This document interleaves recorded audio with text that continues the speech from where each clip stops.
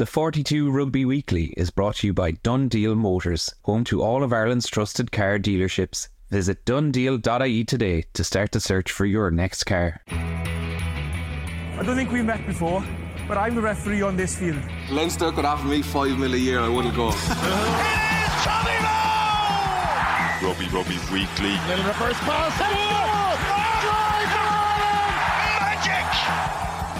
Hello everybody and welcome to Friday's Rugby Weekly with the 42. Well, 1 minute you're tucked into bed ready to nod off, and the next minute you're pacing up and down your garden, shaking your fist and screaming Gerry Thornley's name into the night sky.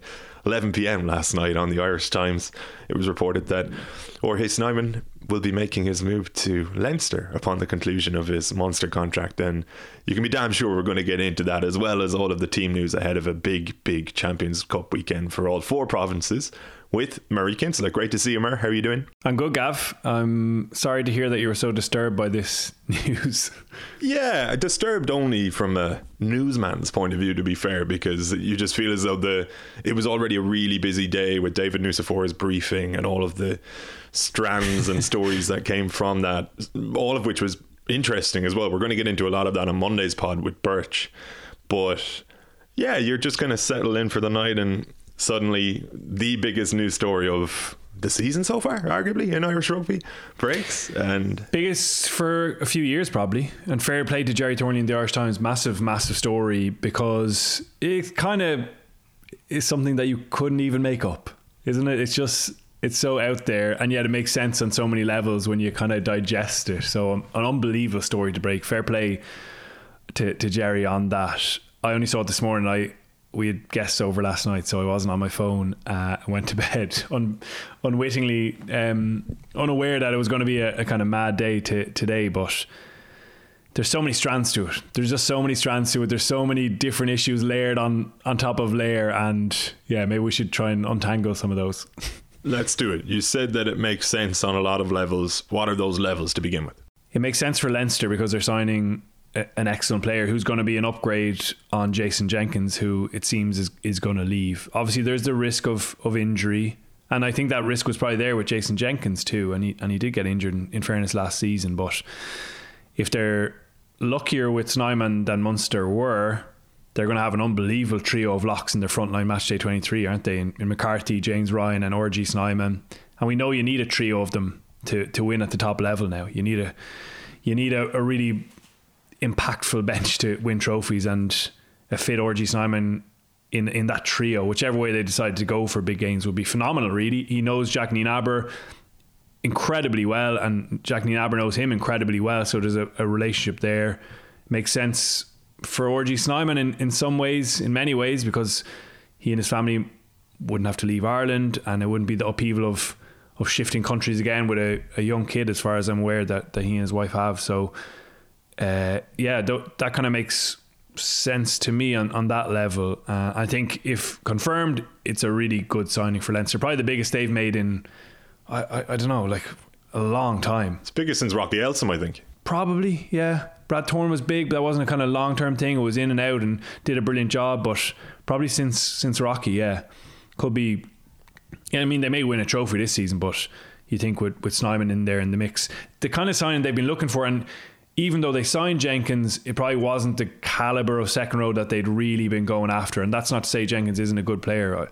I think he is, but Snyman clearly a double World Cup winner who was a truly elite second row. So that's the player they've been wanting to get, and it's just funny that it was right under all of our noses, and none of us really kind of put two and two together when it was clear that Snyman was going to leave. But it seems like Leinster have pounced. You mentioned your guests over last night, and you're actually off today, so we appreciate you joining us to begin with. But I'm just wondering, do you have any indication as to what kind of a contract it is? Not even necessarily numbers, we don't typically talk about that, but length of deal or anything like that? I honestly don't know. I hadn't heard anything about this, if I'm being really honest, which it makes me even more impressed at the story. I hadn't heard a tap about it. You'd imagine a couple of years. You'd imagine it won't be for the same value as when he first came into Munster, given his injury profile. And I'm sure that's been factored into it. But still, he's a high profile and expensive lock, even at that. The numbers that were being bandied around for going to Bath or even going back to South Africa were in the kind of 400k range or around that, and you'd imagine he won't come cheap even with injuries. It should be said he's come back from back-to-back ACL injuries, and when he was playing in the World Cup you could see that he'd quite clearly fully recovered. He was back to pretty much the peak of his powers almost. He was a huge influence in that World Cup success. He really did have a massive say in it and was outstanding, and it's deeply impressive that he's got back to that athletic peak. At the moment it's a shoulder chest thing that he had to have cleared up, but I think in terms of his knees and the recovery from that, he's kind of proven that he's done that already. And yeah, of course I think Leinster fans will have a bit of concern around him staying fit and that kind of side of it, but Leinster clearly are confident that all that stuff is okay. Neil Aber knows his medical facts as well as anyone in the world, you would imagine. He really does. So he'll know that there's a bit of certainty, as much as you can get in rugby in that regard. And it would be no surprise, Gav, would it, if he's just fit all the time next season. Like it is, like, I'm sorry to sound, because I know some Munster fans will be frustrated by this, but it is kind of comical, isn't it? It's just a mad story. Yeah, and you can understand an element of grievance on their behalf, but I don't think you could have any grievance towards Snyman, because ultimately Munster have, and this is harsh phrasing, but Munster have decided to cut him loose. Like they determined that they couldn't offer him a new contract. They decided to keep Jean Klein. So what's he supposed to do at that point? Like, I mean, are you going to correct me here? Well, yeah, I was chatting to someone, again, trying to kind of catch up on this, chatting to someone earlier today, and it sounds like Munster ideally would have kept him. Okay. They would have kept both, but that wasn't going to be feasible because the RFU obviously don't want anyone to have two NIQ second rows. It's just not an ideal situation, because then they get a matchday squad where maybe it's Byrne, Jean Klein and Snyman, and that means that a Hearn or a Dogbar or both of them potentially might not be in a matchday squad. Whereas now with Snyman going to Leinster, he just takes Jenkins' place, and they're still going to have McCarthy and James Ryan in a frontline 23, so nothing really changes. Whereas if Munster keep Klein and Snyman, then an Irish second row isn't going to maybe get a game. Irish qualified second row isn't going to get a game there. So from what I understand, Munster would have ideally kept Snyman. I think they actually would have been able to come up again with the money to pay for it, and that's been a private investment over the last 4 years. Really generous private investment to have him there. Obviously they've been deeply unfortunate with it, but we know that they love him down there. We know that he's loved it down there, and from what I can understand at the moment, they would have in an ideal world kept him, but you can see why the RFU maybe wouldn't want that with two NIQs in the same place. Obviously John Klein, I'm guessing here now, but I'd say he's a cheaper second row, and with Snyman's big injury history over the last 4 years, it was probably a tough one to push the boat on that. Yeah, and I appreciate all of that, but all I mean is that, like, Munster absolutely wanted to keep Snyman, I know that for sure, but what I mean is it was determined above them that they couldn't, and it became a Sophie's choice between two of their NIQ locks, and they backed Klein for obvious reasons. I think, like, he's been there for longer. He was their player of the season arguably last season. He also is settled there family wise, and he doesn't have the same injury profile as Snyman, right? It sounds like it wasn't quite as simple as that though, and that, I mean, that's kind of this simple. It's not quite a decision, because all this stuff has to happen simultaneously, doesn't it? Like, you can't just do one contract and then go and try and we'll deal with Snyman after that. You've got to do it all at the same time, and you're juggling 6 or 7 other 12 other contract negotiations at the same time. I think they probably were speaking to both the players or speaking to RFU about both players at the same time, and so you probably can't just wait. We'll get Klein done, then we'll try and get Snyman. They're probably trying to do both at the same time. They get Klein sorted, I would say, pretty quickly. It sounds like that was done and dusted.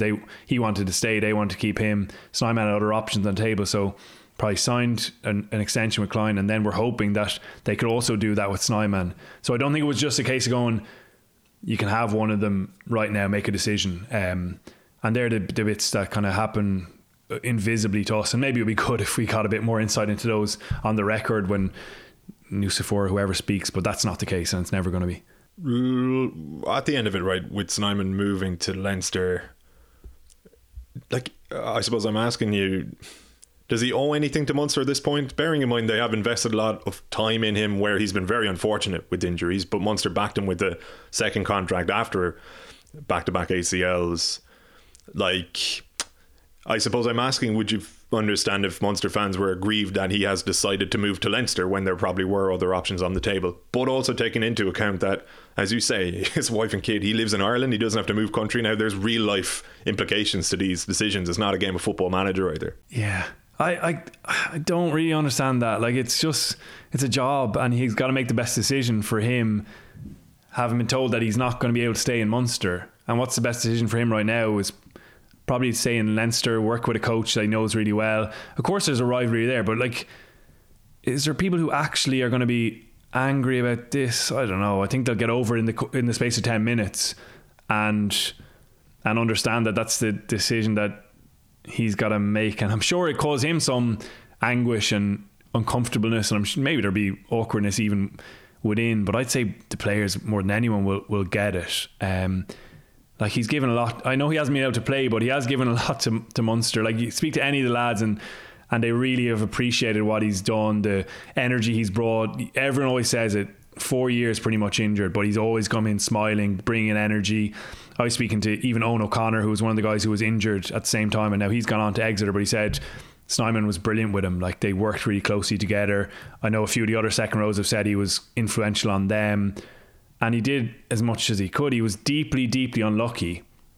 He was deeply, deeply grateful, I think, and I'm sure he'll say it himself whenever everything's confirmed, for what Munster did for him and for the way he was received in the squad and by the fans. And I mean, hopefully there's no nastiness or bitterness around it. Obviously it's great that we have rivalry and people feel that passionately, but I think it would be sad if that was on a personal level, to be honest. And I think, in fairness, I'm probably creating a straw man there where those people probably don't even exist. I think maybe any annoyance I've seen from Munster fans is more so that, as you say, there's a comical element to it from a Leinster perspective to have taken Snyman off their hands. And Leinster fans absolutely sow it into Munster fans with this. Like, yeah, you're well within your rights to do it. Like, when it came to the URC semi-final a while back and Munster beat Leinster, that's part of it. Like, sport is meant to be about a little bit of childishness. Like, it's a kind of a little refuge for that element of our characters that we bury in real life. And totally, if the kind of childishness and the fun side of it is good, but like, you'd hope there's no one abusing him in person, or if they see him on the street. I don't think that would be the case. But it is a huge rivalry, and there's spite there, and it's great that it's building again, and the games recently have helped that, and this will obviously add another kind of string to that increased rivalry. So it's fun in that regard, and maybe Munster should go and sign Jason Jenkins again and get him back down and continue this weird cycle that's happening at the moment. He actually wouldn't be a bad signing to bring down if they're going to replace, but of course they wouldn't be able to do it with Klein now and IQ. But it's been a mad couple of years in this kind of second row, Munster, Leinster, back and to and fro. It's been really strange, to be honest. Yeah, I think Munster fans are probably more so put off or put out by this situation rather than Snyman personally. That's kind of my overriding sense of it. When you hear news as jarring as that, you're like, oh, what the hell, you know? But when you actually break it down, like, you can't hold it against Snyman. It's just from a Munster perspective, it's a very unfortunate circumstance in which to find yourself, you know. One of the suggestions was that Leinster send down Kieran Frawley just as a peace offering. That was a suggestion made in our subscribers WhatsApp group, the listeners to the Rugby Weekly Extra podcast during the week. Obviously it was instantly rejected and chastised, but Frawley's, I think his father is from Clare. I think he had a poster in his bedroom of Munster's 2006 Heineken Cup win for a long time. A friend of mine was a neighbour of his in Skerries growing up. But the reason I bring up Frawley really is a very clumsy seg into chatting about Leinster's team to play Sale Sharks this weekend. He gets the nod at 10 as expected, with Harry Byrne out with he's following return to play protocols at the moment. Otherwise about as you expected from Leinster against a pretty strong Sale side as well. Well, Sale have actually ended up resting a good few. I'm kind of just catching up on all the team news, and I'm looking at the Sale side, and it's not as strong as it was. It's almost a bit disappointing, and maybe if Leinster had known, they might have made a few more changes themselves, but they're still trying to get a kind of real string of form into their frontliners, aren't they? This is probably only the third game they've played together this season. I think it's great that there is that level of continuity with a couple of changes. Frawley absolutely deserves an opportunity, and it's injury, I suppose, to the Burns, who's that's handed it to him, but he's certainly in form in this position and has done a really good job against Munster and against La Rochelle. I think it's going to be brilliant to see him as the guy who's been running this team for the week and is now the main man in charge, because that's the biggest challenge for him as an out-half, and that's the thing he has the least experience of, is being the leader of the week. And that's a really underrated part of the job. Leo Cullen mentioned again after last weekend about how Harry Byrne had done it during the week really well. It's something that we don't get to see, and it's something that Frawley, because he's generally come on at out half or been covering a few different positions, that he hasn't got to do, and it's a demanding job, being really on top of the playbook, having a really good understanding of what exactly you want to do in every single area of the pitch, understanding everyone else in the team's roles and their jobs as well as your own, and still playing with an instinctive and clear head in the heat of a big game. So that's the challenge for him, and it's exciting to see. It's exciting to see if he can really grasp that, because undoubtedly he has some momentum now, and this is a really good time to be fit and available when others are injured, because the Ireland squad is going to be named in a matter of weeks, for Six Nations, and we know that Andy Farrell and co like Kieran Frawley, so brilliant opportunity for him. And then Thomas Clarkson's another one who gets a big opportunity. His first appearance in the Champions Cup, he's in at starting tight head, and he'll be, I guess, unbelievably excited to push his career on a bit and try and show that he's got the ability to push up that pecking order. Jason Jenkins rotates into the second row, but you've got Joe McCarry there in the bench. It's tough for Will Connors to drop out of the 23. Josh van der Fleer is the one who starts at 7, and Jack Conan is back from his injury nickel into this matchday squad. Really tough for him, having had such a good game, but it just underlines again the array of options that Leinster have, and I'd be surprised if Connors doesn't have a big say again at some stage of the season, whether that's sooner or later. I think he has a definite role to play in this squad now. You can see him getting a run out in a couple of the Interpros over Christmas for sure. Like he'd be made for those games. And he's another one, like you mentioned Frawley there, and I know that was a bit of messing in the WhatsApp group, whatever, but I think Connors is one who's out of contract at the end of the season. It'll be interesting to see what happens with him. And all this stuff is happening in the background now. It's a really tumultuous time, kind of November, December, where lads are trying to get things sorted before the new year. You don't want to drag it on into towards the end of the season and have that uncertainty. And I'll be really interested to see if there are any, I'm not saying this with any knowledge of anything, any interprovincial moves this summer, and whether some kind of obvious deficiencies in certain squads are maybe filled by qualified Irish players. I think that'll be something good to see. Nucifora obviously has been beating this drum for a long time. He's on the way out at the next summer, and hasn't really happened. It hasn't happened that successfully yet, to be honest, at all. So maybe he'll have another kind of final push before he goes. I realised that I was looking at a graphic of the Sale Sharks team that hammered Stade Francais. So just because we're recording immediately after the teams are named here, and yeah, just looking at their team now, weekend is probably almost an understatement. That is disappointing, isn't it? Like when you consider that they're top of the Premiership, they're coming off the back of what was a resounding home victory, and you kind of think, geez, particularly as we were saying a couple of weeks ago, with La Rochelle not quite firing on all cylinders yet and having just lost to Leinster, you don't know how their knockout run is going to go yet. They might wind up away from home, for example. Toulouse are going to lose Antoine Dupont. They've already lost Roman Entamac on France duty. It's a little bit more of an open competition this season, or at least it feels that way to me. It's just a bit of a pity. I know, in fairness, Sale can get hockeyed in this game, and they can still, you could argue they could still even see like a home last 16 type, but it just feels, it's a bit of a letdown. You've got like the top team in the URC currently against the top team in England currently. That has the makings of a great game, and you only play them once this time around. It's not home and away anymore. You kind of just want to see two teams going full pelt at it, but like I don't know. You can talk about this game through the lens of the Leinster players that are getting opportunities, but it kind of feels almost pointless talking about the game now, doesn't it? It's a real shame for the competition. I suppose you can see it from their point of view. They started off really well, even with their strongest team, come to Dublin, get beaten, get physically battered for heading into that important phase of the season where they play Saracens at home next in the Premiership, and they're away to Northampton. But like, you look at the other fixtures, they're away to Stormers in January, and then they've La Rochelle at home, which aren't easy fixtures anyway. So they'll still have a lot of work to do, but clearly they feel maybe this game was going to be a step too far anyway, and why fatigue further your key players. But I was actually, as we discussed on Wednesday, really looking forward to the challenge that they would have presented in a different way to Leinster. But it's very hard to see anything other than a big Leinster win. Connacht have it all to do away to Saracens. Jack Carty makes his return there. Shane Bolton gets his first start, and Gavan Thornley is back as well after a long time out. It's a pretty strong looking Connacht team, but we know they're up against it. We've previewed the games in pretty serious detail during the week on Rugby Weekly Extra. Just on the Connacht team though, Mer, what you make of it, and seeing that selection, would it give you any kind of an inclination that they have a slightly better chance than you would have thought during the week? It's wonderful to see Gavan Thornley back, a really fine rugby player and a really important figure in Connacht.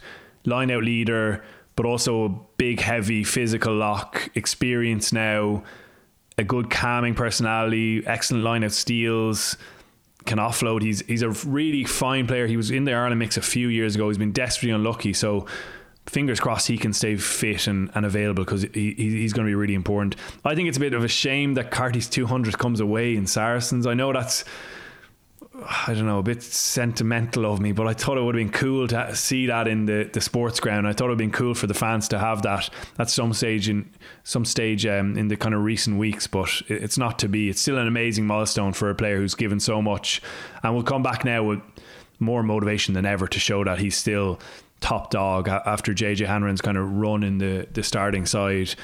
And again, I think that's a boost to him, because when Connacht are at their best, Carty's on song and he's kicking well and he's taking his chances off the tee and he's creating with his ability to pick out space even under pressure and with line speed that's going to come from Saracens. Loads of changes, as kind of I think had to be the case.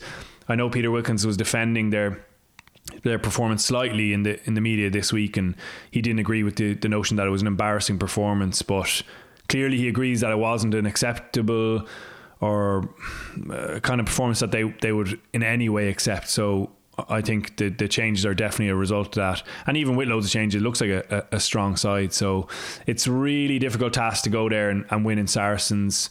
They've got a kind of array of stars in their team, and it's hard to see it, but we all need to see a better Connacht performance, and one where even if Saracens get a few purple patches, that Connacht really remain competitive all the way to the final whistle. Yeah, whether or not it was embarrassing, I guess if you're making 9 changes to your team is going to be pretty embarrassed by that reality, I think. It's interesting what you mentioned about Carty and the 200. Maybe, like, because Connacht are away to Ulster the following week, aren't they? Maybe you could do something at the sports ground, just a presentation before the Munster game on New Year's Day or something along those lines. It would be nice just to have that moment in time marked for a guy who's given so much of the province, you know. I'm sure they will. I don't know, would they want to do it before a game though, really? Like, it's just circumstantial again, isn't it? It's nobody's fault. It happens, but a fine achievement for him, and a player who definitely believes he has loads more to offer, not just with Connacht in an Ireland conversation, and he seems to be unfulfilled by the experiences he's had so far. So I think it would be brilliant for Connacht if he can get back on a good run of form. He's their skipper, he's their talisman, and they really need people like that to step up now. Ulster at home to Racing on Saturday night, and they've kind of lent on seniority here, Murray, in the sense that they've brought Rob Herring back in to start, Tom Stewart on the bench, where he can make a massive impact, I'm sure. And the same goes for Nathan Doak, who'll be coming off the bench because John Cooney starts. Even just looking at like Henderson and O'Connor as a combo at lock, you know, kind of first team captain / club captain combo in a way. And it's a really experienced Ulster team. And actually, it's funny, I had the exact same impression when I saw Ulster's team last week. It's tough to see that Ulster team actually losing if you go through it one by one. I don't quite have the same impression when you look at the Racing team. I just mean that this Ulster team, this 23 at Ravenhill, I'm kind of a little bit optimistic about their chances without sufficient reason, you could argue, but I just think, geez, Cooney, like, I don't know, just seeing the names, seeing the seniority again, the experience, I'm like, they're going to give this a good rattle, I think. They absolutely have to, and it feels like a kind of balanced on the edge, and the season could go either way, and this is one of those big nights where they need to be in control of which way it goes now. There's no excuse here, really. They've got an excellent team. They know exactly what they want to do, and the likes of Kitsov have kind of set the tone by saying they need to deliver more, and he was very honest when he spoke this week. It is a boost for him to have Billy Burns back. We should mention that because it was a kind of live debate in recent weeks, and I think they missed him when he went off last weekend. I think it did play a role, and Flannery didn't quite get to the pitch of it, and that's understandable because he's still on his kind of learning curve in games of that magnitude, but Burns remains important to them. The other one that I'm really interested to keep an eye on is Lowry now, Mike Lowry at fullback, who was like a runaway train at times a couple of years ago when he got his Ireland cap and hasn't featured at all again since. He went on the tour of New Zealand in 2022 but wasn't in the test side, and it's kind of faded out completely from that conversation and seems to be a bit of a forgotten man, but he's a real game breaker and a person who can massively make a difference in a game like this with loads of hulking giants running around the place, battering each other. His ability to beat people with his footwork and his acceleration could be really important. So again, there's a guy I'd love to see getting back up to the speed we know he can move at, and he's a phenomenon when he does that. Amidst all the experience around him, he's hopefully going to have a big role to play. And again, there's a point for Ulster. If the likes of Lowry and Balakoon can get towards the heights that they're capable of, that'll be a good sign that things up front are ticking on nicely. The scrum has to have a big response this weekend against a pack that includes Trevor Nyakane and a few other big bruisers. It'll be another tough test, but you can only imagine that they will produce a response.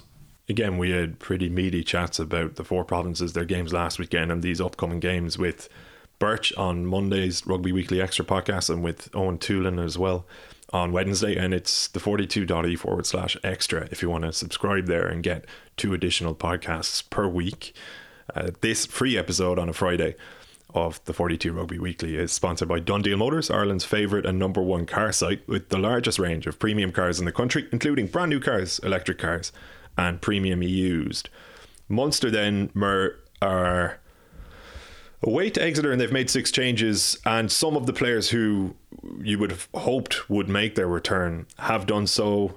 You've got Shane Daly back in there, Antoine Frisch, Craig Casey starts, Diarmuid Barron is back, Stephen Archer, Jack O'Donoghue starts. Still no returns yet for Peter O'Mahony and Edwin Adogbo.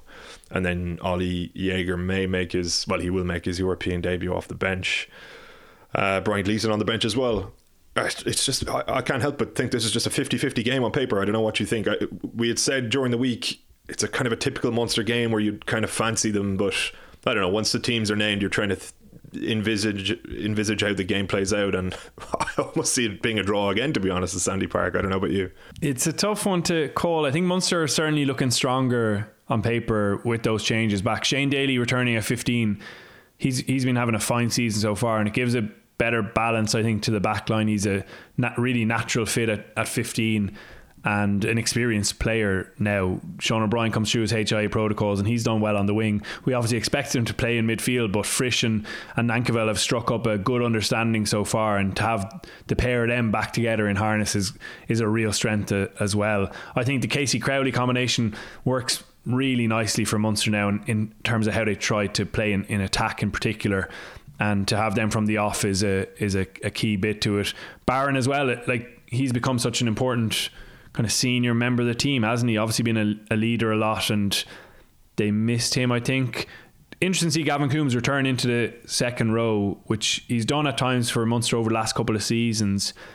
You almost think, why would they not just put Tom Ahern in there and keep Gav Coombs in the back row? But Tom Ahern has been working so well in that number 6 shirt. The role really suits him, both in terms of what he's doing at set piece and the pressure he's putting on there. Like one of his line out steals again gives him the chance at a late drop goal or a late chance to win against Bayonne last weekend. He's incredibly well suited to the 15 metre channel role in attack, and they'll really be hoping to get more ball into those 2 15 metre channels in this game, with hopefully better conditions as forecast at the moment, and he can do some damage there. And then Coombs can, I suppose, use his heft and his power in the close carrying tighter to the rucks and do some damage there.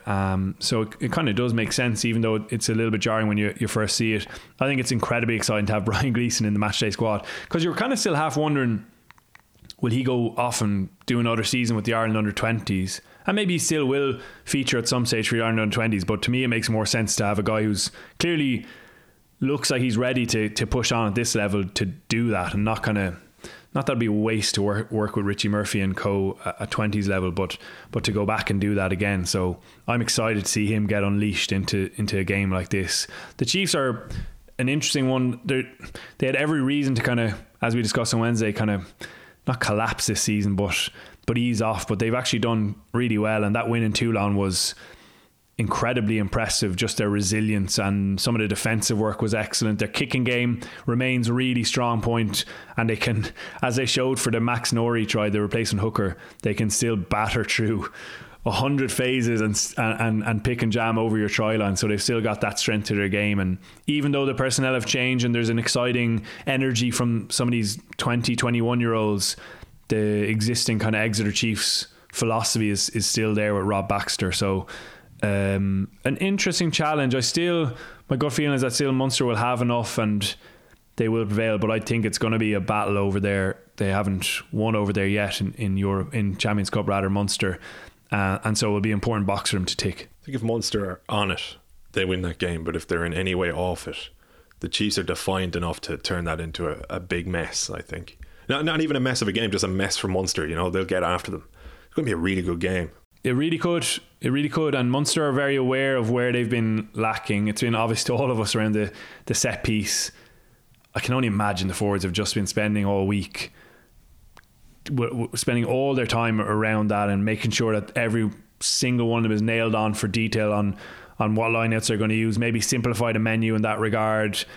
Their Mole D as well, and making sure that they just absolutely nail that part of the game. That's more important than their attack this weekend, is nailing those set piece bits, and the rest of it will flow off it. They haven't been happy with the detail of their attack. Jack Crowley, who always speaks quite impressively, we were chatting to him during the week, and he said sometimes it's just a case of one extra back swinging onto the open side, and they were just missing that at key times where maybe two passes will send someone through. They were just missing that extra body working around the corner, and so they're very aware of how they can improve, and it's just a case of doing it against an Exeter Chiefs defence who they will look to come hard and put pressure on and even make a few make or break reads. For the Christmas shoppers among you, if you're struggling for an idea as to what to get for your sports mad nephew, niece, uncle, brother, whatever, why not give them the gift of the 42 this year?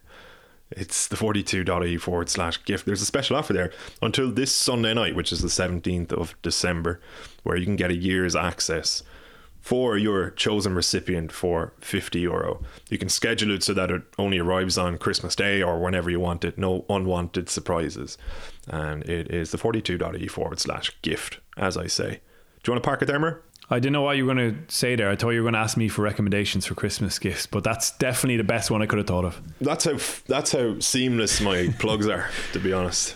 It's just professionalism ultimately. Fine job. Enjoyed Robbie Gav. Good to chat. Yeah, great to see you too. And catch everyone else on Monday for Rugby Weekly Extra, and we'll be back again next Friday in this free slot if you don't fancy that quite yet.